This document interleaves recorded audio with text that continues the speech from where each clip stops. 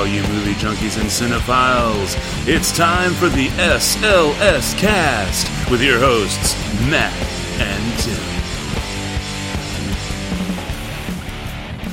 And welcome once again to episode 188 of the SLS Cast. Yes, ladies and gentlemen, this would be the Belgian television show episode of the SLS Cast because it turns out that there is an actor, a Belgian actor by the name of Leo Matter, and back in 1968 he starred in the Belgian television show Article 188. And with that little bit of random Belgian television trivia, I, of course, am Matt, and coming to us all the way from sunny California would be our resident Sony employee, Tim! It kind of sounds like you're about to pass out while saying that. Like, every time you say it, every episode, it just gets quicker and quicker and quicker, that I'm worried about your health. Oh, you don't have to worry about that aspect of my health. I just, like to have some fun with the vocal inflection, as it were. Do you? Do you like to have fun with your vocal inflection? Apparently. Yes. So speaking of your vocal inflection, whatever happened to your career, your voiceover career? Didn't you meet somebody while you were at work? And she was like, you have a beautiful voice. And apparently my voiceover, I guess my voice is just so bad that he didn't want to have anything to do with it. So. No. Never heard anything back. Although someone has recently expanded the voiceover world. Good old Revelstoke Jim. Did you see his announcement? No. What is he doing? Looney Tunes? No, he's actually going to be on radio with his show. His show is actually going to be on a local station for him. I believe it was 92.5. No shit, that's great. Well, good for him. No, I didn't hear about that. That's why I was super, super excited. So, congratulations, Revelstoke Jim. You did it. You've made it. Yeah, you've made it. Now, don't fuck it up. No, I mean, not that he would. I mean, whenever we've Skyped in the past and you see in the background all of his freaking amazing, his setup and all of his audio, so I was like, holy crap, this guy is just itching to go. So he's ready for the show, and now he's on the show with his show on 92.5. His local 92.5. Yeah, I was about to say, we all have a 92.5. I think out here it's like a Spanish station. More than likely is out here as well. So, anyways, so that's pretty cool. And let's see here. You're going on a trip tomorrow. I am actually going out of town. So I'm sure by the time that this airs, we will have already officially reached out. But Miranda, Kitty, we may be needing an audible here for the next couple episodes. So be on the lookout. That's, I guess, all I'm going to say about that. Yeah, I'm going to 2 states where they officially legalized weed. I'm doing the weed tour of 2016. Sorry, kids, I'm not taking you to Disney World this year. We're going to the weed states. That's right. I'm going to grown-up Disney World. I'm going to Greensea World. That's where I'm going. We're heading up. My mom and stepdad came down last year and visited us in July, and they just said it was too goddamn hot here in Texas, and they didn't want to do that anymore. So this year we're going to head up there, and so since they are in the Seattle area, actually they're about 45 minutes away with no traffic from Seattle. They're in a place called Puyallup, which is close to Tacoma. And so that is where they live, and so we'll be heading up that way. And so since we're going northwest, Jen has family in Colorado, so we'll be going via Colorado to go and see her family for 2 or 3 days, and then drive on up to the Seattle area, see my family for a week, and then come back down and hit the old Grand Canyon in the family truckster, a la Chevy Chase and the Griswolds and National Lampoon's Vacation. Do you realize what they have in abundance there in Tacoma, which you have to go to while you're there? They have a lot of, I used to live there. So well, they have a lot of things what's my highlight abundance. of all of Seattle? The drive-through naked coffee shops. Just tell your kids to close their eyes. Drive through, get them a couple Americanos. I'll grab Jen and my parents, and we will make sure to go and hit the naked coffee shop drive through. Tell them Tim sent you. There. They'll give you the. I will, and hey, they'll give you the Tim surprise. They might even know who you are, right? They know. I'm sure they know a Tim. Oh, come on! You are the Tim. The Tim. So that's right. So you're the guy. Yeah. Never mind. So my life is full right now. Yeah. So what about you though? I understand that you got that you got to see a former Beach Boy in concert. Yes, lucky the main Beach Boy, the main Beach Boy that's worth actually talking about since Mike Love is a fucking piece of shit. Yes, I saw Brian Wilson. I almost said Brian Williams last night. I was talking to somebody at work today about the great Brian Williams concert I saw last night. And they were very confused. They were like, "Oh, he lies and plays the piano? That is right."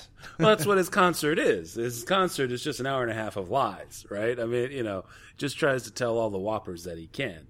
It's set to music.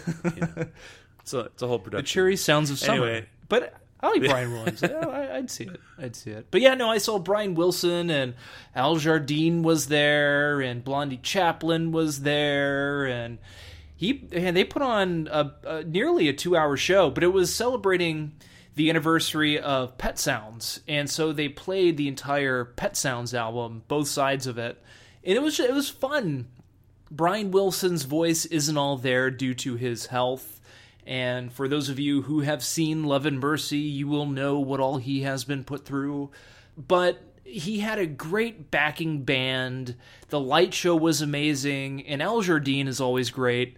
And he did his songs that are fantastic as well. And it was a wonderful night out at the Hollywood Bowl, so couldn't really go wrong there. Have you ever seen the Beach Boys or any variation of the Beach Boys? I saw the Beach Boys in Miami back in the late 80s, early 90s. The Kokomo years. Yes, the Kokomo years, because with the whole cocktail movie and all that good stuff. So I can at least say I've gotten to see it. And then, of course, I even remember when James Stamos was with them for, like a year. Oh, so is that why they were on Full House? Yes. Did you say James Stamos or is it John Stamos? Is it John Stamos? Yeah. Sure, let's go with that. I thought it was James Stamos, but fuck it. John Stamos. I'm kind of tired. My schedule's all wonky because it's going to be all wonky with my driving, so I'm trying to switch schedules around. So I'm sure I meant John. We'll just go with J Stamos for now. Just the letter J. J. Just the letter J. Yeah, J. J. Dot. Yeah, J. J. Dot Stamos. Oh, what's up, J. Dot? So that's really cool though, and I'm trying to think here. Did you do anything else that was fun and exciting? Yeah, or exciting. The cemetery thing. Went to the cemetery to see a movie. Got to see The Sandlot. The Sandlot, and it was the first time I've ever seen it. I've went all through my childhood not seeing The Sandlot until I got to see it in a cemetery. Wow! In the middle of Los Angeles. So it was. I sincerely hope it was worth it. It was worth. Well, the significant other, she loves the movie, so it was her idea to go. And see, this is why we're friends. Exactly. I mean, not you and I, she and I, because she and I, and that's why we still have the show. It's because of her. That bitch. No, so I went because I've never seen it, and I've only heard good things about it, and I knew the reviews of it, critically wise, it didn't fare too well. But overall, it's a damn entertaining movie. What's his name? Specs, the actor, was actually there and spoke for a bit beforehand. But man, you just can't beat that pool scene. That entire pool scene is absolutely brilliant, and I loved how they shot it. So it's not a bad movie. It's entertaining. Yay! Well, that's good. Speaking of entertaining, do you think maybe we should attempt to be entertaining now? Yes, for once. Right before you head out of town, let's be entertaining. Tries. We'll see about getting to be entertaining. All right, well, we've got a little bit of email to check here first. And, of course, as always, you can send us an email to the show at slscast.com.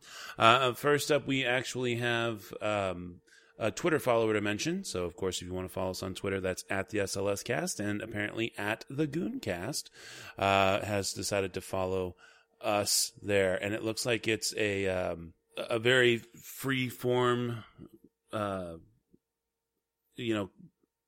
stream of consciousness style podcast. They just kind of get a whole bunch of guys together and talk. So seems pretty cool. They are, of course, from Brooklyn, so they've clearly got that going for them, if nothing else. And so thank you there, guys, for the follow of the Gooncast, as it were.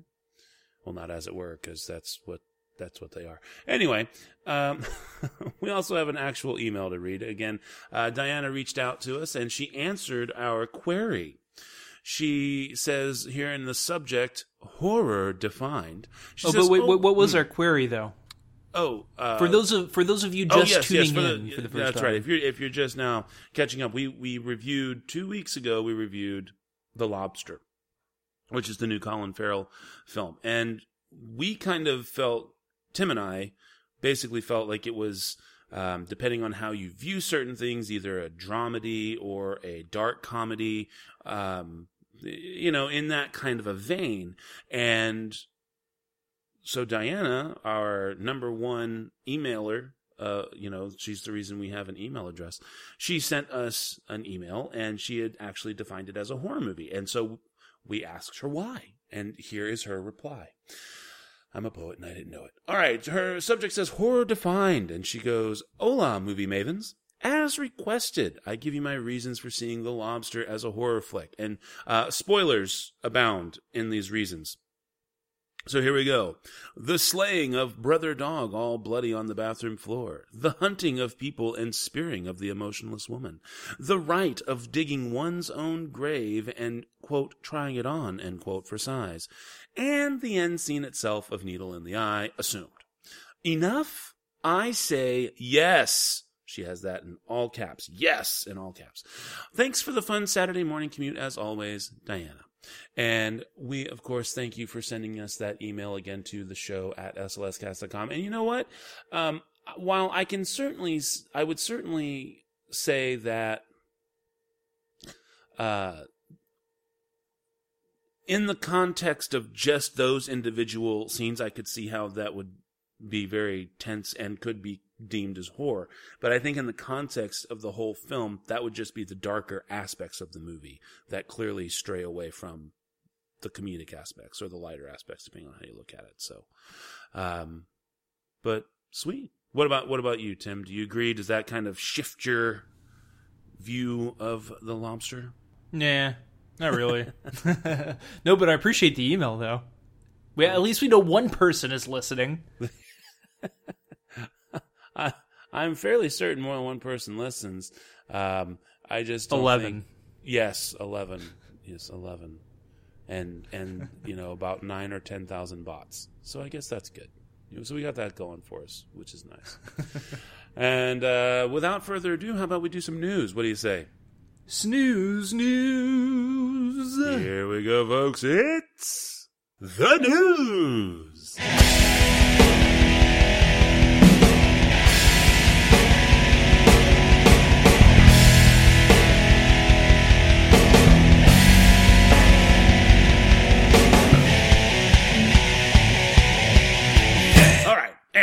First up from me, I've actually got a pair of stories here that I would like to read. They are both from Variety, and they are both brought to us by Will Tizard. So, Tizard. So, Tizard. I apologize if none of those are correct. The first one is Michael Shannon. Indie actors shouldn't be working for free. These are both interviews, and I think this... I get where Shannon is coming from, but I kind of think they focused more on one small aspect of this interview. So, let's see here. It says, The question is, are too many great actors willing to work for almost nothing if offered a great script? And Shannon responds, quote, yeah, it tends to be the model nowadays. I've come to the point where I'm going to start putting my foot down. I mean, a movie like Complete Unknown is basically like a volunteer effort. That's why you got to take advantage of these film festivals. This is kind of your reward for making the movie. Stay in a nice old hotel. And then let's see here. But can you, and the question then follows, but can you blame actors for wanting to do challenging prestige work at almost any cost? The answer, quote, I think as a group, actors need to stop enabling this behavior. There's no reason it should be that way. If somebody's got a good script and you want to put good actors in it, then everybody should be taken care of. We're not asking for millions and millions of dollars. It's gone too far in the other direction, really. If it was just me, I wouldn't care. I probably would do it for free, but I have a family. And I mean, there's more to it than that, but I wanted to really just kind of zero in on those two questions, since that's kind of what the lead from the title more or less intimates. And then kind of contrast it here with Charlie Kaufman's interview here. And one of the questions that he's asked about his films and the success thereof would be, and a sign that your stories are hitting a universal human nerve that's not limited to U.S. audiences? The response is, quote, it's always the thing you imagine when you're starting out or fantasizing about your career or something, to touch people, individuals. Like someone says, this moved me or was important to me. And quote there. The next question, but the process of creating these stories seems particularly torturous for you. He goes on to say, quote, it takes me a long time. I'm not fast. And yeah, it's always worrisome, especially when you're not fast because the pressure mounts to deliver something. It's hard. It's hard for everybody. I think when I wrote Adaptation, a lot of writers felt that mirrored their experience, so I figured it's not unique to me. And let's see here. I've got to jump around a little bit because this particular article that he has, Charlie Kaufman's on indie filmmaking, quote, I have to have one commercial success, end quote. And it's really kind of interesting. I would definitely encourage you to read both of these articles, again, from Variety.com, both written by Will Tizard. It's that everybody kind of feels like the indie circuit has kind of become where you go for that, quote, prestige work, end quote, that it is not necessarily low rent, but because the audience factor is truly definitively smaller, we see that it just doesn't seem to be something that's profitable in terms of throwing lots of money at it. On the flip side, though, maybe Michael Shannon does have a point. Like, hey, how about instead of $10,000 and scale, maybe I can just get, $250,000 and then let's, try and amp this movie up a little bit. The thing is, though, is that while I agree that I think people like Charlie Kaufman really do have commercial success better than what they feel. And I mean, obviously when we think commercial success, we're thinking movies that generate a pretty solid profit, definitely can be launching pads for careers, creating solid names for great entertainment. But at the same time, most people think of commercial success, and I believe that's what Charlie Kaufman was getting at in his interview. We think of Guardians of the Galaxy, billion-dollar movies, right? All the tent poles and the big franchises. But at the same time, that's kind of the problem. And I think that as we, when the inevitable crash comes, because I'm telling you it's going to come, that's when the indie market is going to have their time to shine, because people are going to flock to those movies because that's going to be the fare that's available, and it's going to really start, being what people want to see. Not just, it's initially going to be what they have to see, but I think it's going to drift into what they want to see. So definitely check out these two interviews, both at Variety.com. And what do you think, Tim? Questions, comments, concerns on the indie filmmaking process? Does Michael Shannon have a point? Do you think people like Charlie Kaufman really have to have that big, huge blow up before they get better budgets, despite delivering time and time again decently? For sure. Yeah, I mean, people get lucky. I mean, now you're seeing people like the guy who, I can't remember his name, who did Jurassic World. His indie movie that he made right beforehand was the Time Machine one, the Safety Not Guaranteed. Mm-hmm. And he went from doing that to doing a big budget movie. And it's happening also, like the guy, Gareth, I can't remember his last name, Gareth something or whatever.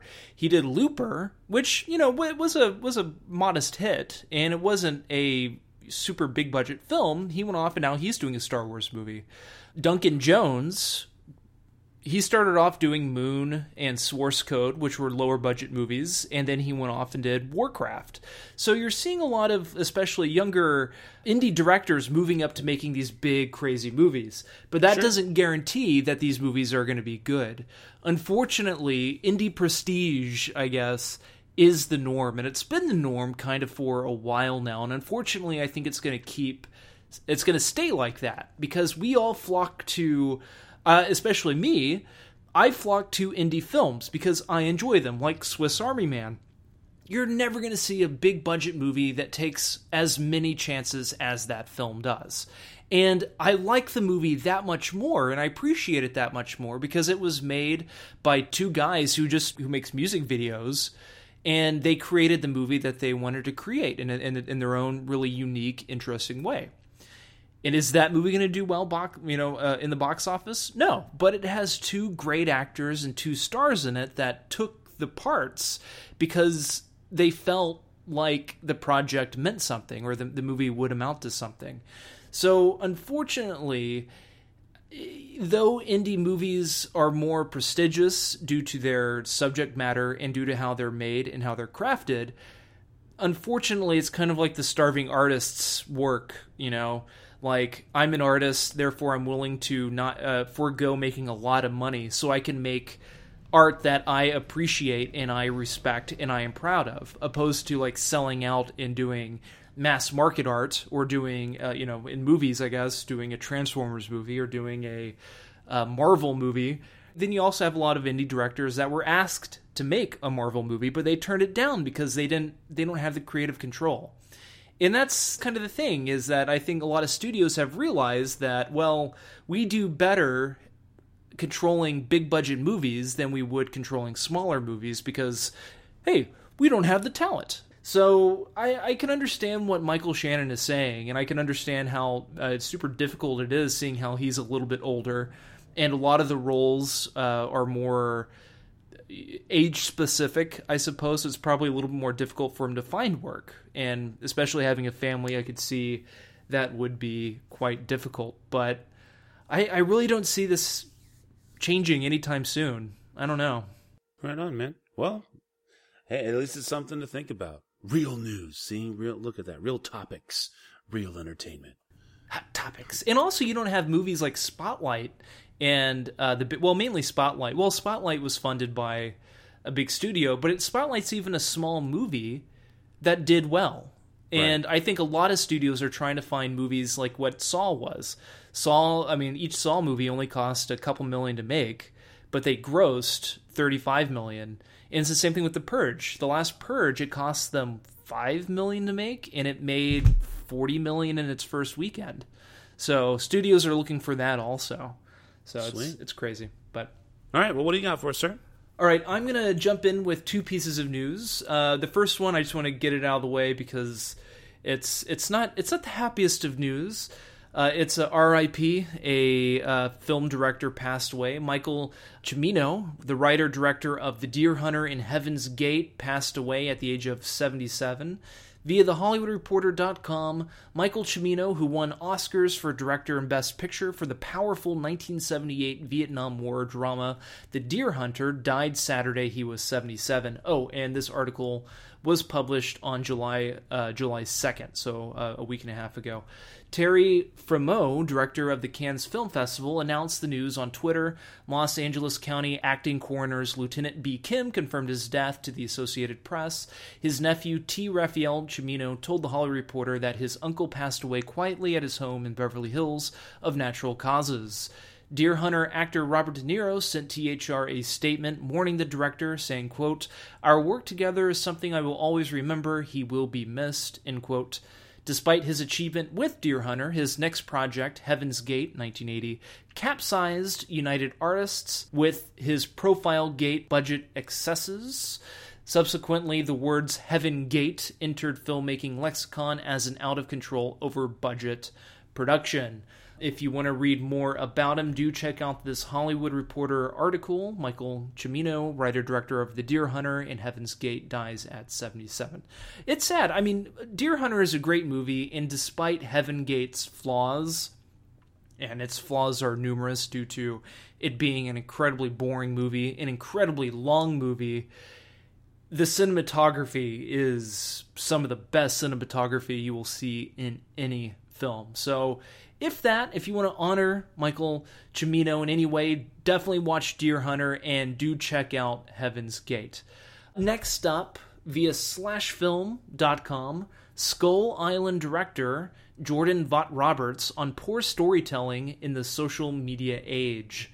This is an article written by Peter Skreda, and it says this: last night, filmmaker Jordan Vogt-Roberts sent off a Twitter rant about his worries that content and quality might be the losers in our modern society when it's the easiest it's ever been to create and share film stories and content. I thought this rant was worth sharing, not just because it comes from a filmmaker whom I admire, this Sundance breakout, The Kings of Summer, that he directed, according to the writer of this article, was great. Not really.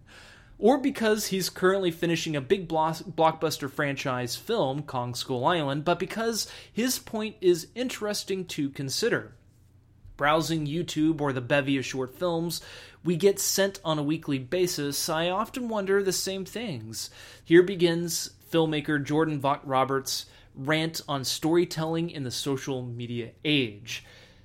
The average Vine, Snapchat, or Instagram comedy video is shocking similar to early Kinetoscope films, just made more poorly 100 years later. Kinetoscope that lined the insides of arcades and Nickelodeons were often risque cheap. As crass and sexualized modern social media comedy videos are, maybe the level of a cheap thrill is on par with overall social growth. Or maybe they're just really poorly constructed videos with one-note bits filled with pretty people. Coming up in the comedy world and film world, it's so easy to be snobby and hate anything you think is cheap, yet popular. Judgment is rampant. In the early YouTube days, it would blow comedians' minds how the shittiest parodies with no comedic merit would get millions of views.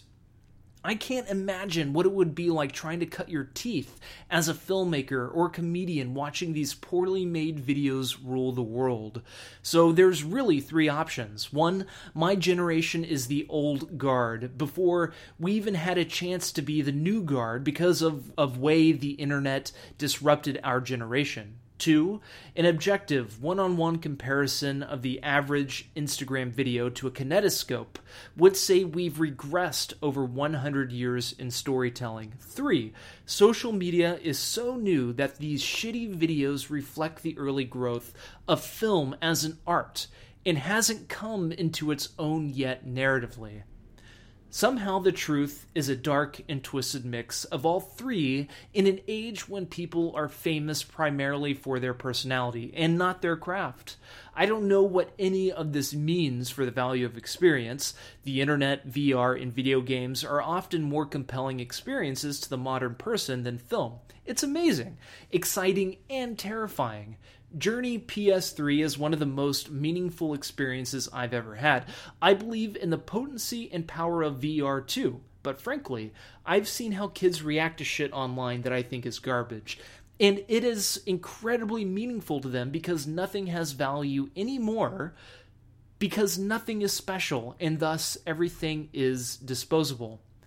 This isn't me debating film versus new media. This is about me spiraling over craft and merit. If something is meaningful to someone, it's not my right or job to say it's not meaningful. However, we're allowed to debate merit. I just remember once standing in a museum and being completely convinced a certain painter was a load of shit. I told the person I was with. They said, well, not like you can do better. I remember seething inside thinking, that's not the fucking point. Anything can be judged based in technique, merit, intent, construction, theory, application, etc.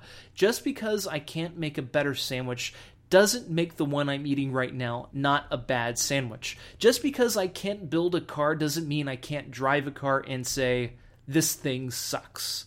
End all quotes there. The article does go on for a bit more. Again, Skull Island director Jordan Vogt-Roberts on poor storytelling in the social media age. I guess this is an op-ed written by Peter Scuretta.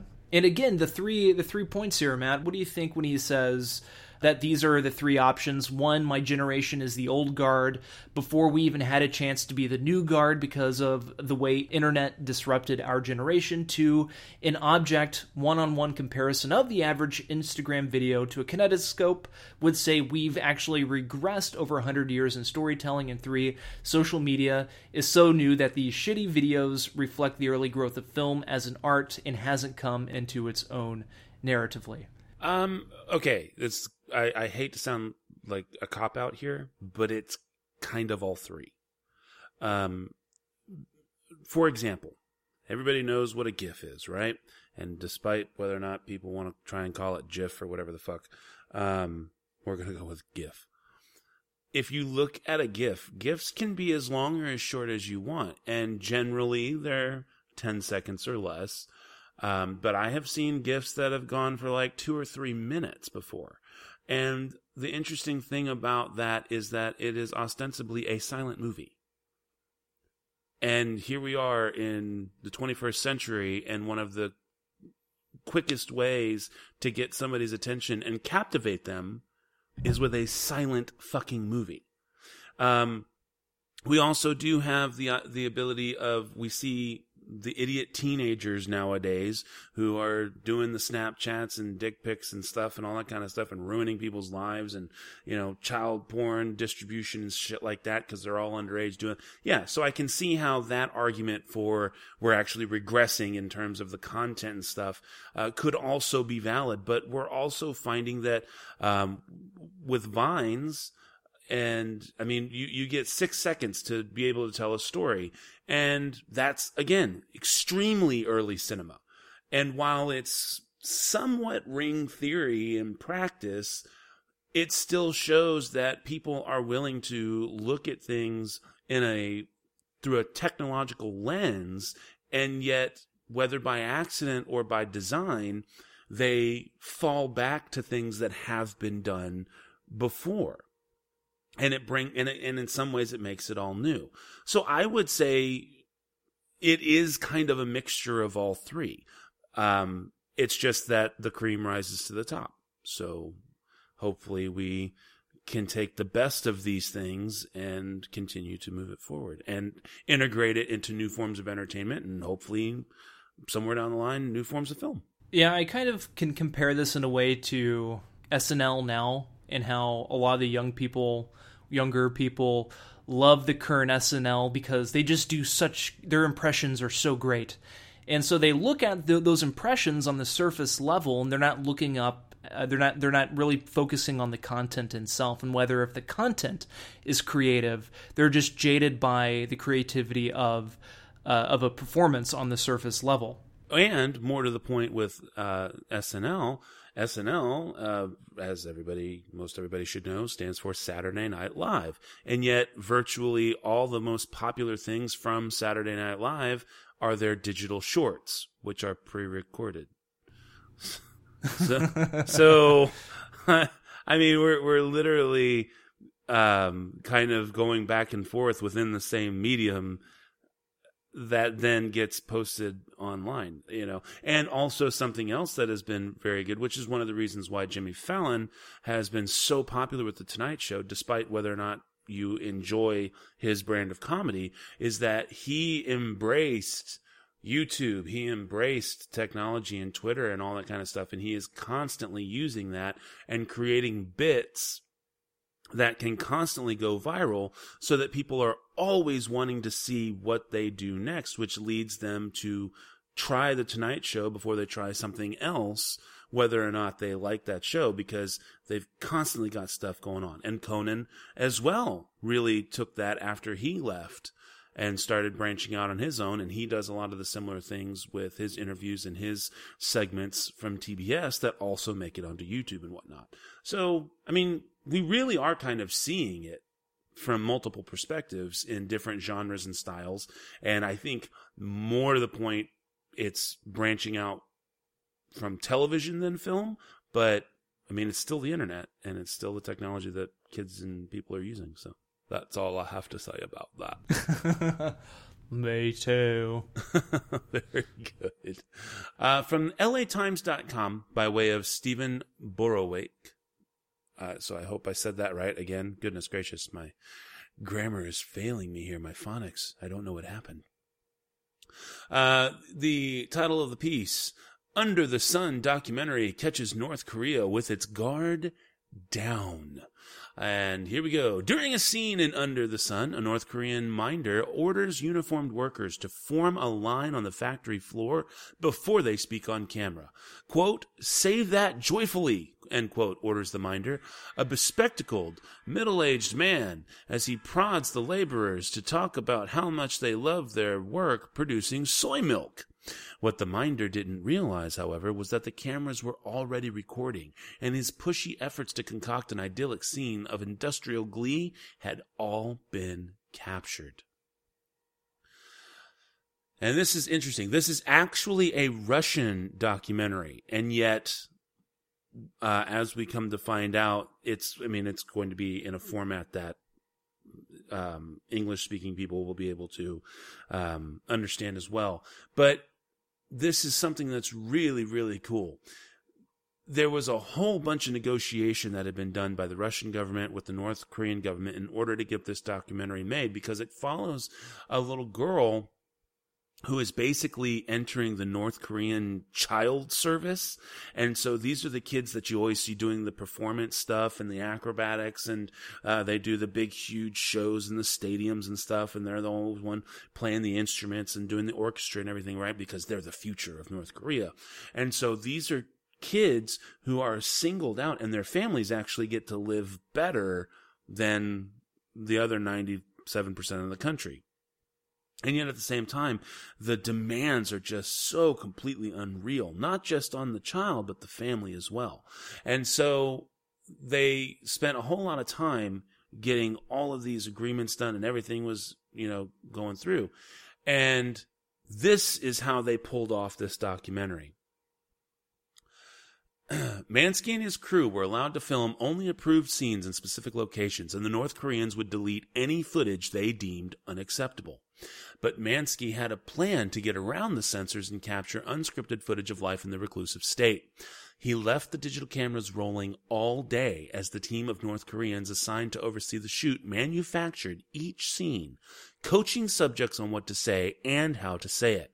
At the end of each day, the North Koreans would go through the day's shoot, but in a risky move in a country where foreigners who act out sometimes spend years in jail, the crew kept duplicate memory cards of all footage that they then snuck out of North Korea.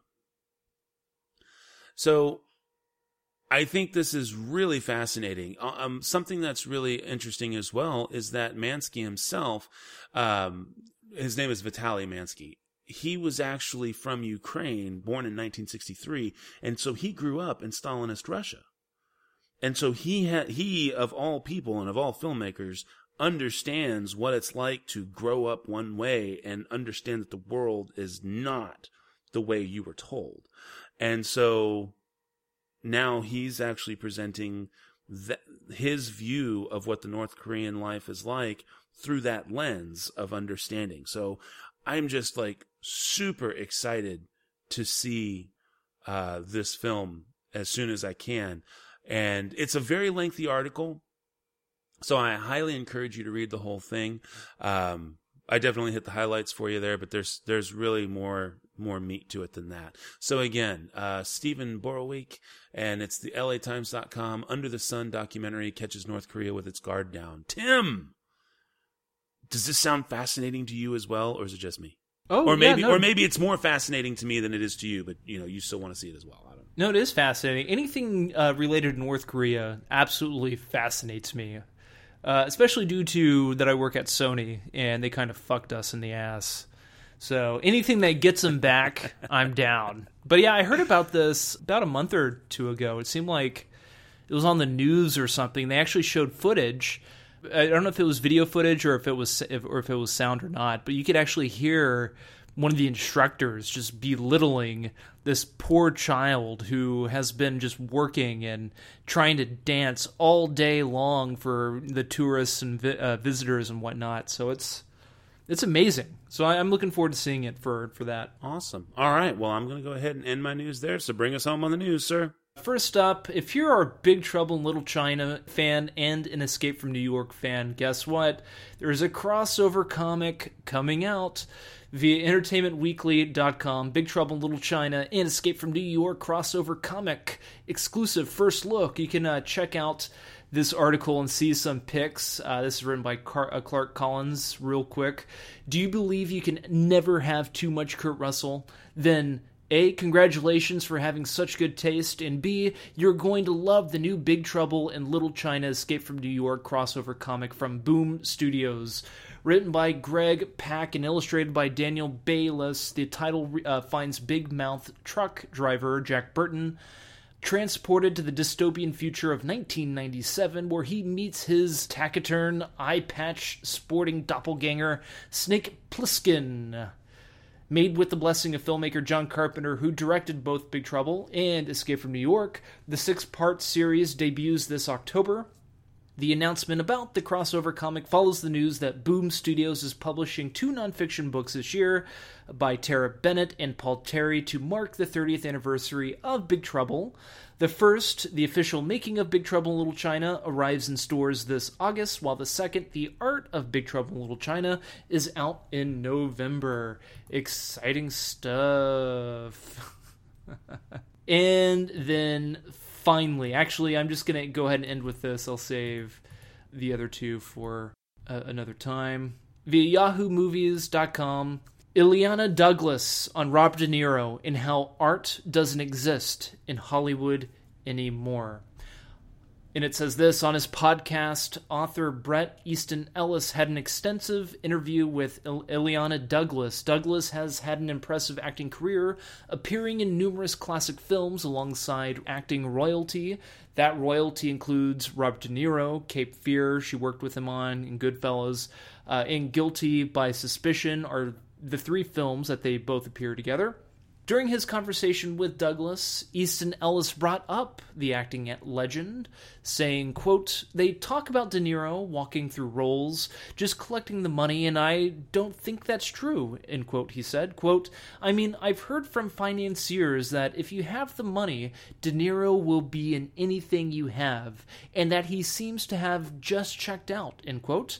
Now, Easton Ellis wasn't completely critical of De Niro's post-Goodfellas career, bringing up 2 recent examples of great De Niro performances in Silver Linings Playbook and The Intern. So yes, De Niro still has his fastball at age 72. But that being said, when De Niro does movies like Dirty Grandpa, one can't be forgiven for wondering if the man who starred in Raging Bull and The Deer Hunter has given up. Douglas weighed in, making sure to say that she considered herself as an, quote, outsider, end quote, on this matter, saying, quote, "The environment that was created to play and to make a work of art, and that no longer exists," end quote, Douglas lamented, quote, "where on the set of Cape Fear, De Niro caught somebody looking at their watch and the person is yelled at because it was like, we are making art," end quote. Douglas basically said, don't look at De Niro, look at the people who are making the film around him. Quote, "It must be very challenging to be in an environment where it's like, yeah, we have an hour, let's get this shot. So if nobody else cares, why should you care?" End quote, she asked. Douglas still believes De Niro is capable of greatness, saying, quote, "I still believe it's there, I still believe it's in all of these great actors, but you have to create the environment for them and appreciate them." End all quotes there. Matt, what do you think? Do you have any comments, questions, and concerns about the crossover comic book of Escape from New York and Big Trouble? Or do you have any questions, comments, concerns regarding Ileana Douglas's comments on making art out of movies and creating that atmosphere for the actors to produce good work and to want to produce good work?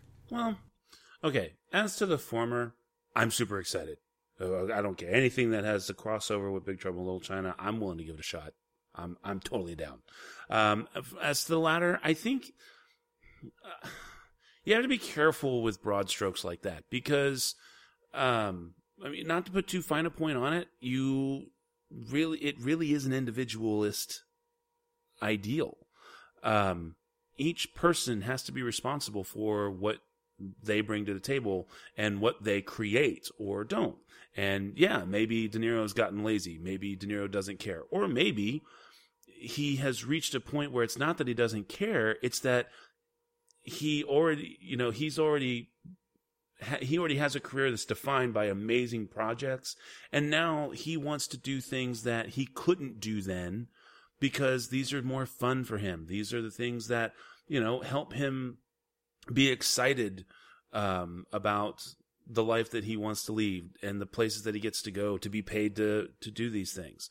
So I'm not saying that she's completely off base, but I think that it really is a case-by-case basis kind of thing. So that's all. Makes sense. Although I kind of agree with her. It's just, it's like with Michael Shannon.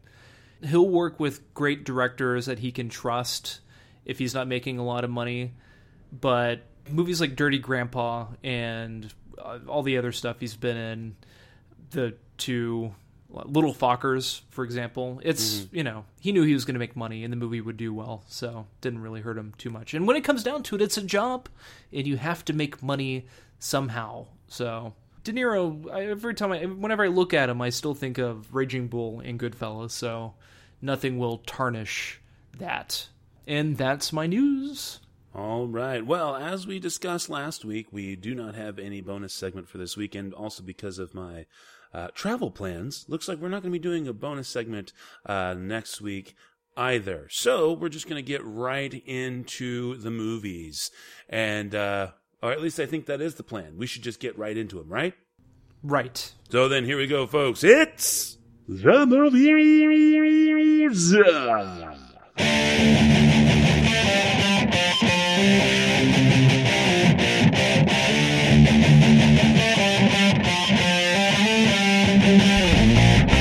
This week's movies are Swiss Army Man, The Fundamentals of Caring, and Raiders, the story of the greatest fan film ever made. Where do you want to start there, Tim?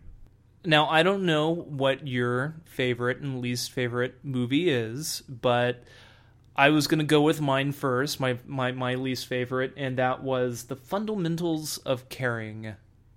Uh-oh. Ruh-roh. Well, regardless, it sounds like we'll leave the best for last. So, but not necessarily meaning that it like the best conversation movie for last is what I meant. I guess we will find out. All right, Fundamentals of Caring, 2016 American drama film. Although I would say it's definitely more dramedy. Written and directed by Rob Burnett, based on the 2012 novel of the same name by Jonathan Evanson. And it stars Paul Rudd, Craig Roberts, and Selena Gomez. What we have here is a gentleman by the name of Ben, played by Paul Rudd. He actually is in a very dark place in his life and has to get a job as a caregiver in order just to get any kind of money coming in the door. And of course, his first job is to take care of Trevor, played by Craig Roberts, kid who has a form of multiple sclerosis, or not multiple sclerosis, but what the hell is that damn disease? The one where you can't walk and use your hands all too well. Well, I mean, multiple sclerosis kind of does that as well. It's the one that Jerry did. Jerry's kids, the whole telethon thing. Muscular dystrophy. Muscular dystrophy. Thank you. Oh, my God. It's a form of muscular dystrophy. And so he is expected to basically attempt, if he makes it to 30, it'll be amazing. And so, much like a coming of age / midlife crisis buddy film, Trevor has things that he can learn from Ben and vice versa. And they embark on a little road trip. And that's where, of course, Selena Gomez's character of Dot comes into play. All right, so here's the thing. I thought that this movie was highly entertaining. I think that it was definitely tailor-made for Paul Rudd, and I'm kind of getting concerned that he's falling into a typecast kind of situation, because while he can definitely do characters with depth and he can definitely do lighter side stuff, just he is so known for his snarkiness and everything that you stop seeing the potential for a character to grow, and then you just kind of see Paul Rudd. Now, that's not to say he does a poor job, because he doesn't. And honestly, I thought Craig Roberts was fantastic as Trevor. Just the acerbic wit that came out of him was fantastic. And like, Selena Gomez, I don't know. I've never seen anything that she's ever done, to my knowledge. I didn't see the Spring Breakers thing. I didn't see she was on that Wizards of Waverly Place, I think, on Disney back in the day. I know that my wife and kids watched that show. So I've never really experienced her acting or anything like that. And maybe she had a song too? I don't. Anyway. So, clearly I am not hip here. But at the same time, she looked weird. And so while she seemed to kind of own the character and the acting seemed to be, decent, just her look, I don't know if that's costume design or just because she's looks different now or whatever. I don't know. It was just really hard for me to buy into this character, especially with fake smoking.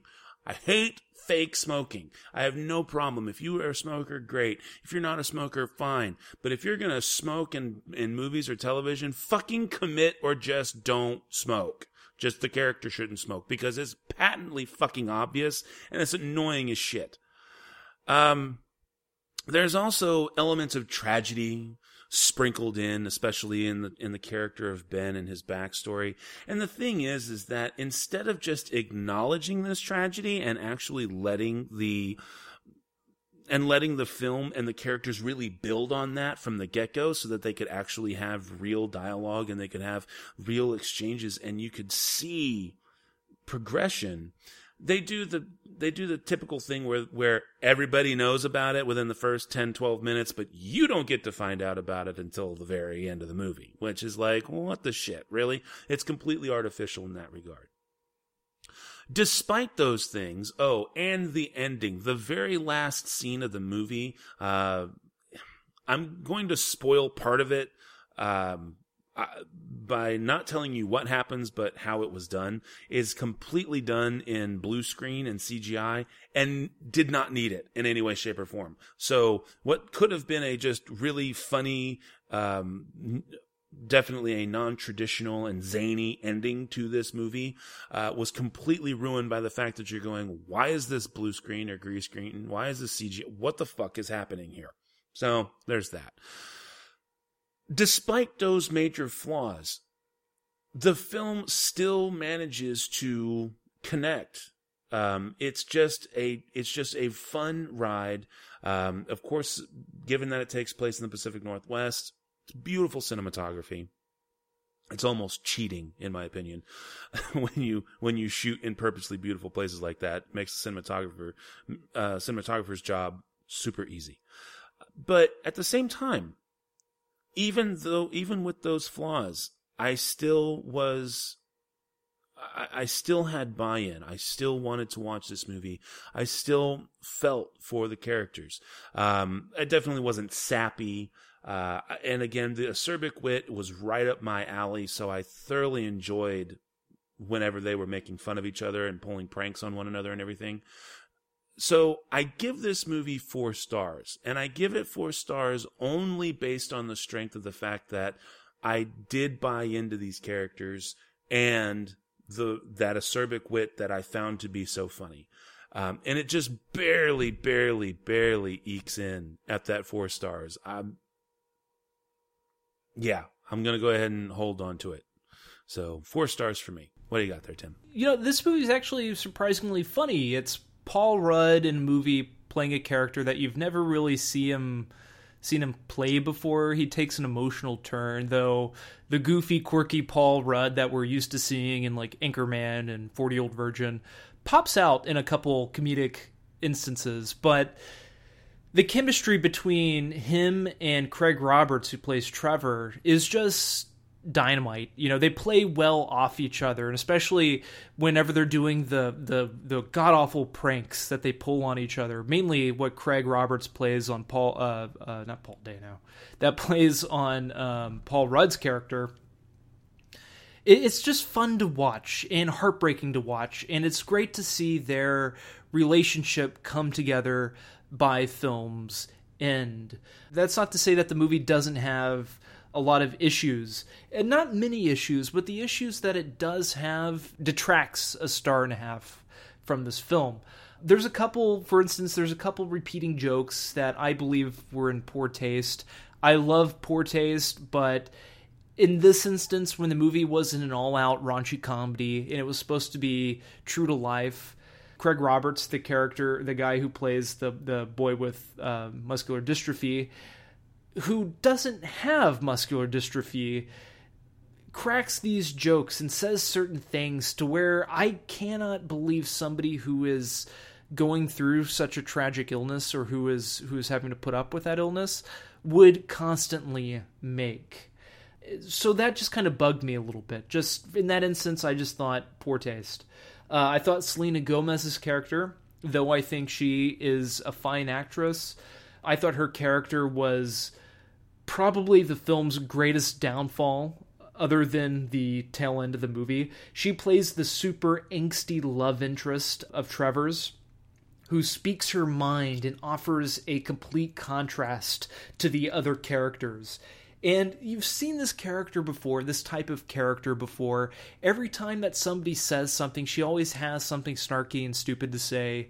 If there is some tension, or if somebody's fighting, or if somebody's wronged by somebody, she has to pop in and make it known how she feels.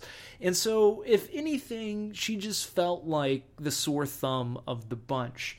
And then lastly, Matt already mentioned this, the god-awful use of green screen and an in-joke at the tail end that completely shits on the heartfelt moment that the scene was building up to. It's bad. And we're not just saying, like, we can notice that, oh, this is bad green screen. It's just the scene leads up to this moment where they're surrounded by beautiful landscape. They're there. You know they are there. They are at this place. And then for this stupid, dumb helicopter shot and these weird close-ups, for some reason, they added it in and they had to shoot it in front of a green screen. And it is stupidly awful.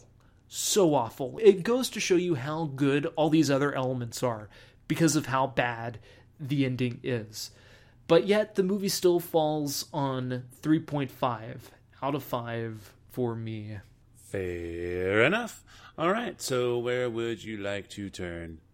Raiders, okay. Raiders, the story of the greatest fan film ever made. This is a 2016 documentary that actually covers the history of a Raiders shot-for-shot remake that was made over the course of 7 years' worth of summer vacations and winter holidays by a group of friends, and their subsequent grown-up reunion with which they tried to film one last scene. That was the only scene that really didn't actually get made right. Here's the thing. This movie's about an hour and 40 minutes, and it tries to intersperse the history of this Raiders, this fan film, that has definitely hit a huge cult phenomenon status, and that thanks to the advent of bootleg videotapes and stuff, because there's, even prior to the advent of the internet, this film was still making the rounds. And they subsequently are at the same time trying to show the difficulties that are going into actually getting this one particular scene shot, because it's a big scene. It's the scene with the plane where Indy fights the big burly German guy, and they fight as the like the flying wing, does this whole circle thing. So, I think what the problem for me, the biggest problem with the film for me, is narrative flow. I think that it would have been much simpler to have a 2-part documentary, and I don't mean it needed a full-fledged part 1 and then a second film, but just break the movie down into 2 parts. The history and then the scene. And so you could actually appreciate more the difficulties that they were facing today, having fully understood the history that went into getting to where they were today. Instead of trying to mesh those two together in one fell swoop, it just really felt disjointed and oftentimes kind of boring. Now, that's not to say that this is a bad film. It's not. It is a good documentary, but I think it could have been so much more had it been told in that different way. And while I can certainly, you definitely feel for these guys who both destroyed their childhoods by spending every waking moment on this shot-for-shot remake, but at the same time truly lived their childhood dreams through high school even. That that is the core story. And so you can have this really neat addendum that shows how they came back together, and then do this one final scene that has its own little aspects of drama to it, but just more or less feels forced. The characters are really funny. I mean, because these guys as human beings are still characters. And I mean, and I don't mean caricatures. I truly mean they're characters. If they're weird, they're nerdy, they're still fun, and they still have a respect for one another. But there's still tensions that go between them. It's a true dynamic. And so I just kind of felt that because of that flow, it just kept taking away from the story, and it slowed it down, and then it had to try and build back that momentum again. And so at the end of the day, I give this one 3.25 out of 5. It is definitely a solid movie. It's very decent. It tells a great story. And I can't say that I didn't like it. I just think that the choices that the directors made in terms of how they wove the two tales together just hurt it really bad and made it slow. What do you got there, Tim?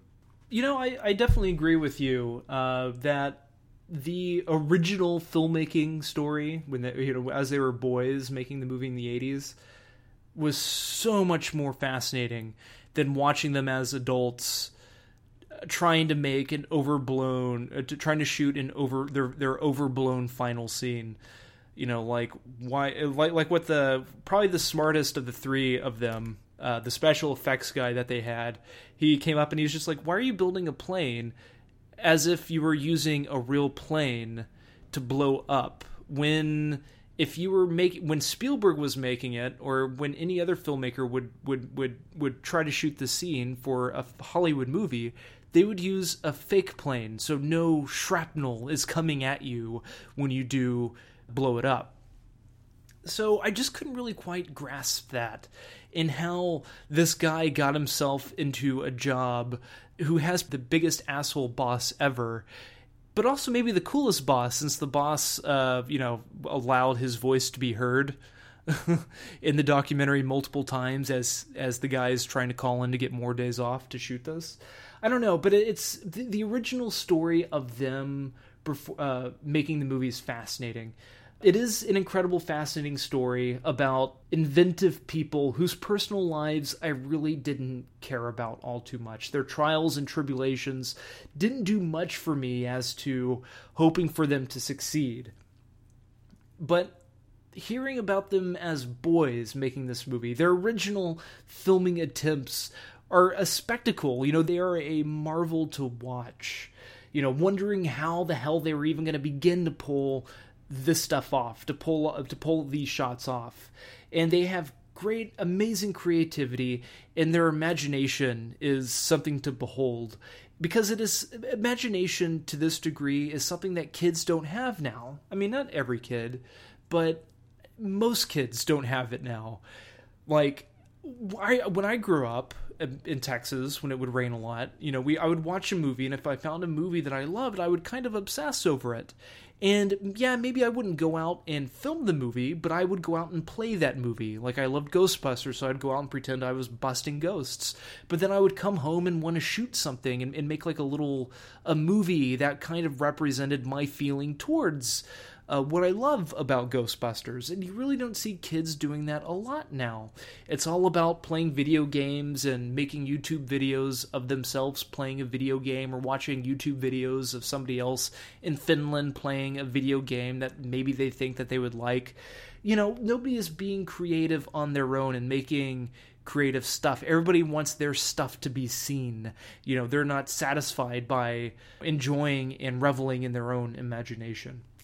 So in that regard, I enjoyed this documentary quite a bit. So I give it 3.5 out of 5. It could have been better, but I just can't argue. I cannot fight with the imagination and the creativity that these kids all had. So 3.5 out of 5. Very good. All right, that is going to leave us with Swiss Army Man, 2016 American comedy drama fantasy film, written and directed by Dan Kwan and Daniel Scheinert. Film stars Paul Dano, Daniel Radcliffe, and Mary Elizabeth Winstead. So what we're dealing with is a man by the name of Hank, who is on the verge of suicide and discovers a body that washes up on shore. And this body has the amazing ability to have compass-like erections and unending flatulence, with which Hank is able to utilize to change his situation, as it were. And of course our dead friend has no memory of who he was because he's dead, so his name becomes Manny. And it's their kind of misadventures as they both understand one's current life and reimagining what life could be from the perspective of having been dead versus having a shitty life. So, okay, it is clear that we have very good actors in Paul Dano and Daniel Radcliffe. What I did not like was that despite the fantasy, despite the whimsy, and I found myself enjoying myself despite, I don't know, fart jokes have never done it for me. Even as a kid, I was the one weird dude who didn't like fart jokes. I don't know. They've just never really done it for me. Seriously? Seriously. Really? I would have think you would have been like the king of fart jokes. The only thing that ever got that was ever funny, Blazing Saddles. Well, that's like the king of fart jokes right there. So, but see, the thing is that it was like what, 35 seconds, not 97 minutes.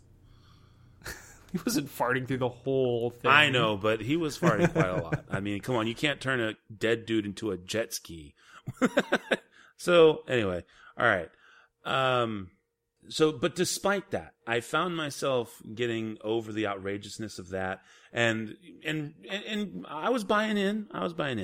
Where it lost me, though, was as the film kind of unfolds in the, like I don't know, it's kind of a 3-act thing, not a 4-act one, I guess. So yeah, when it unfolds in the finale of the 3rd act, and you kind of see where everything kind of falls in place as to what the story is really trying to divine in terms of the characterizations that you're seeing, you kind of feel, I don't know, for me, I just felt cheated. And I felt like there was so much more that could have been done in terms of journey of discovery, odd forms of bucket list items, appreciating a world for how you see it, not how it is, and not in necessarily a negative connotation, just that you have that ability in you. And it just seemed like it was just such a disappointing way to play it out. And I won't give it away. I'm not going to give away any kind of ending, because I think it, despite my review and despite my ultimate scoring on this, I feel it's a movie that should be seen. I don't think that this is a movie that will have you either love it or hate it. That's not fair to this movie. It's much more complicated than that. And that's to its credit. But I think that you will have to kind of steel yourself to get beyond the farcical nature of Manny, to get to the heart of the film, which and the themes that it explores. But I just did not buy into the 3rd act, and so the way that the film kind of the way that the film ends, and these are clearly decisions made by Scheinert and Kwan, I just completely disagree with. I think that the film should have taken a different turn, and been and played out differently, especially because of the way that you actually find interesting dynamics within these characters. And I just felt like it leads out to a cop-out at the end. So at the end of the day, I give this one 2.75. It is definitely better than okay. I just truly can't say that I liked it. And going into this movie thinking I wasn't going to enjoy it at all, and finding that there are parts that are worth watching it for and worth discovering, that is definitely kudos to the filmmakers as well. Just do not like the ending, and it hurt a lot. So that's what I got to say. And I know Tim is probably like seething and like fuming with rage over there. So no, not at all. I mean, at least you gave the movie a shot, and it sounds like you came to terms with it being significantly better than what you heard. What was it? Was it at Cannes? The Cannes Film Festival, when people were walking out. People were like equally walking out of it as much as they were like sticking around to see how it was going to go. Right. Yeah. Okay. So there are multiple peoples that will view this movie in different ways. You have people on the far right who will see this movie and they can't get past the boner compass and the farting, the farting corpse. And they just, that's all they will see. They won't see anything else. They won't see the underlining meaning of the film at all. Then there are people in the middle, like you, who go into it, disagree with some of it, don't like certain things, but understands that the movie, there's more to the movie than just, boner compasses and farting corpses, or a farting corpse. But then you have, but where I fall into this movie is that I don't think it's perfect. And I don't think anybody will go into this movie thinking it was perfect. My significant other absolutely loved this film because she thought the story was wonderful, what the story was trying to say was wonderful, and the emotions, the feeling that this movie evokes is absolutely, it's a treat, really. And I think a lot of that is due to its beautiful and uplifting soundtrack. But is the movie perfect? No, it's not. especially the ending, I did not like. And that's really all I'll say about the ending of the movie. I didn't like the direction it took. But you have to ask yourself, regardless if you liked the movie or you didn't like the movie, you have to ask yourself, how did the movie make you feel? And as I was watching this movie, and especially after leaving the movie, despite me not really caring too much about the final 5 minutes or so, I left feeling uplifted and more appreciative of life in many ways. Because in this movie, what this movie is trying to tell us is that life is different, life is beautiful, life is serious, and it's confusing. It's all these things all at once. And they show you this, they embody all this stuff with these characters, with the character of Manny, with the corpse, is that he is learning these things. He doesn't understand that, farting is bad. He doesn't understand, certain things that he says is bad or certain things that he does is bad. Like he doesn't understand that his boner compass, how that could be phallic. But Hank is trying to teach him and trying to help him become more aware of these stuff, of this stuff. And as he's doing that, Manny slowly becomes more human as he understands. But on the other hand, Hank, I won't go too much further into detail about character development because that is definitely an important part of the film, learning more about these two characters. Not necessarily why they're there, because you really don't ever find that out to any great extent. But what these characters mean to the audience, mean to each other, and mean for themselves.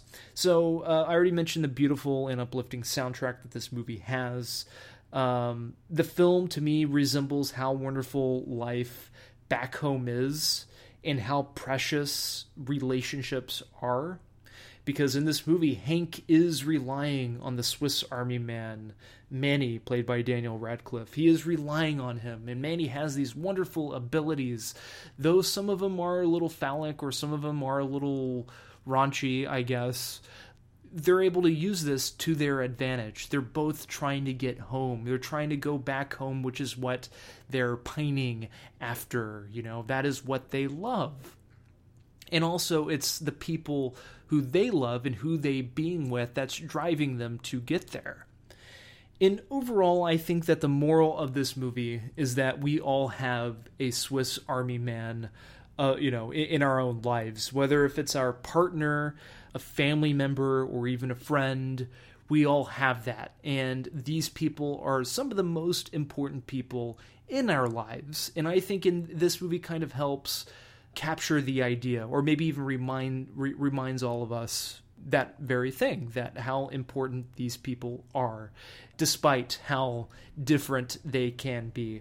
So all in all, I thoroughly enjoyed this movie. Feelings were felt throughout it. Wonderful, uplifting, beautiful feelings. Is the movie perfect again? No, it's not. This movie, I think, is one that is warrant to be seen by people. I want to see it again, because I couldn't bring myself to give it a full 4 stars.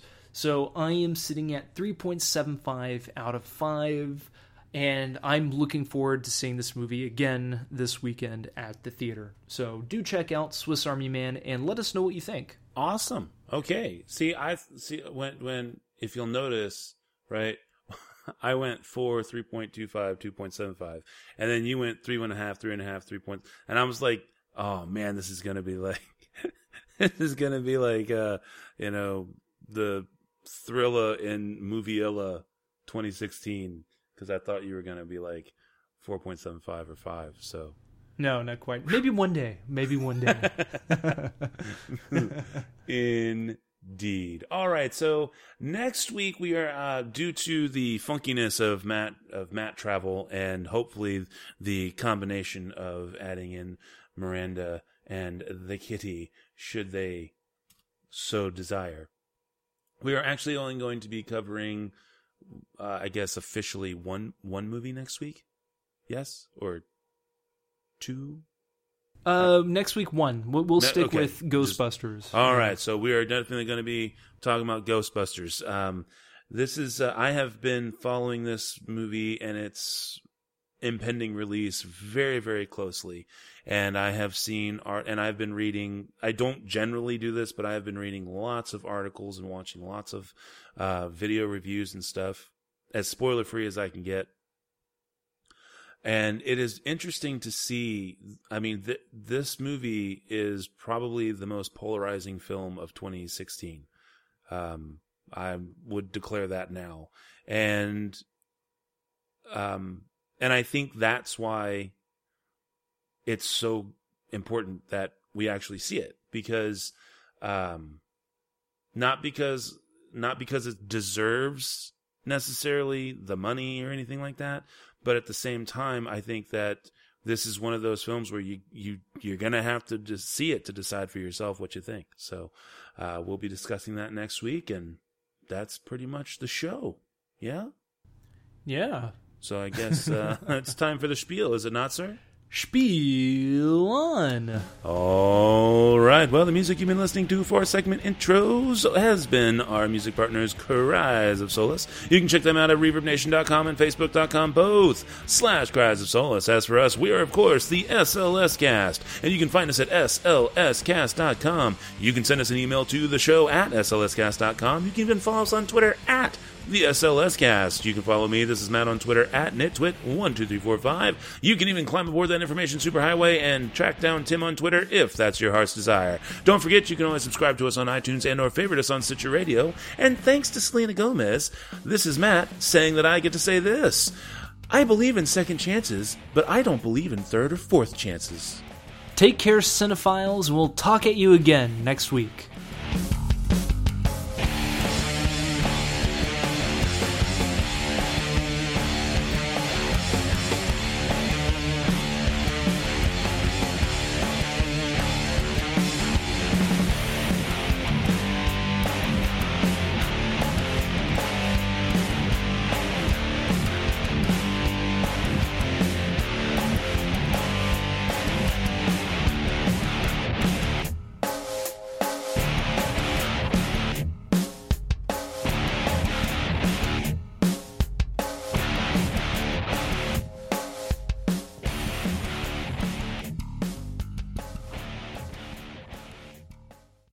Thanks again for listening to the SLS Cast with your hosts, Matt and Tim. You can find us over at slscast.com. You can also follow us on Twitter at the SLS Cast. You can send us an email to the show at slscast.com. And of course, you can always subscribe to us on iTunes and or favorite us on Stitcher Radio. Thanks again for listening.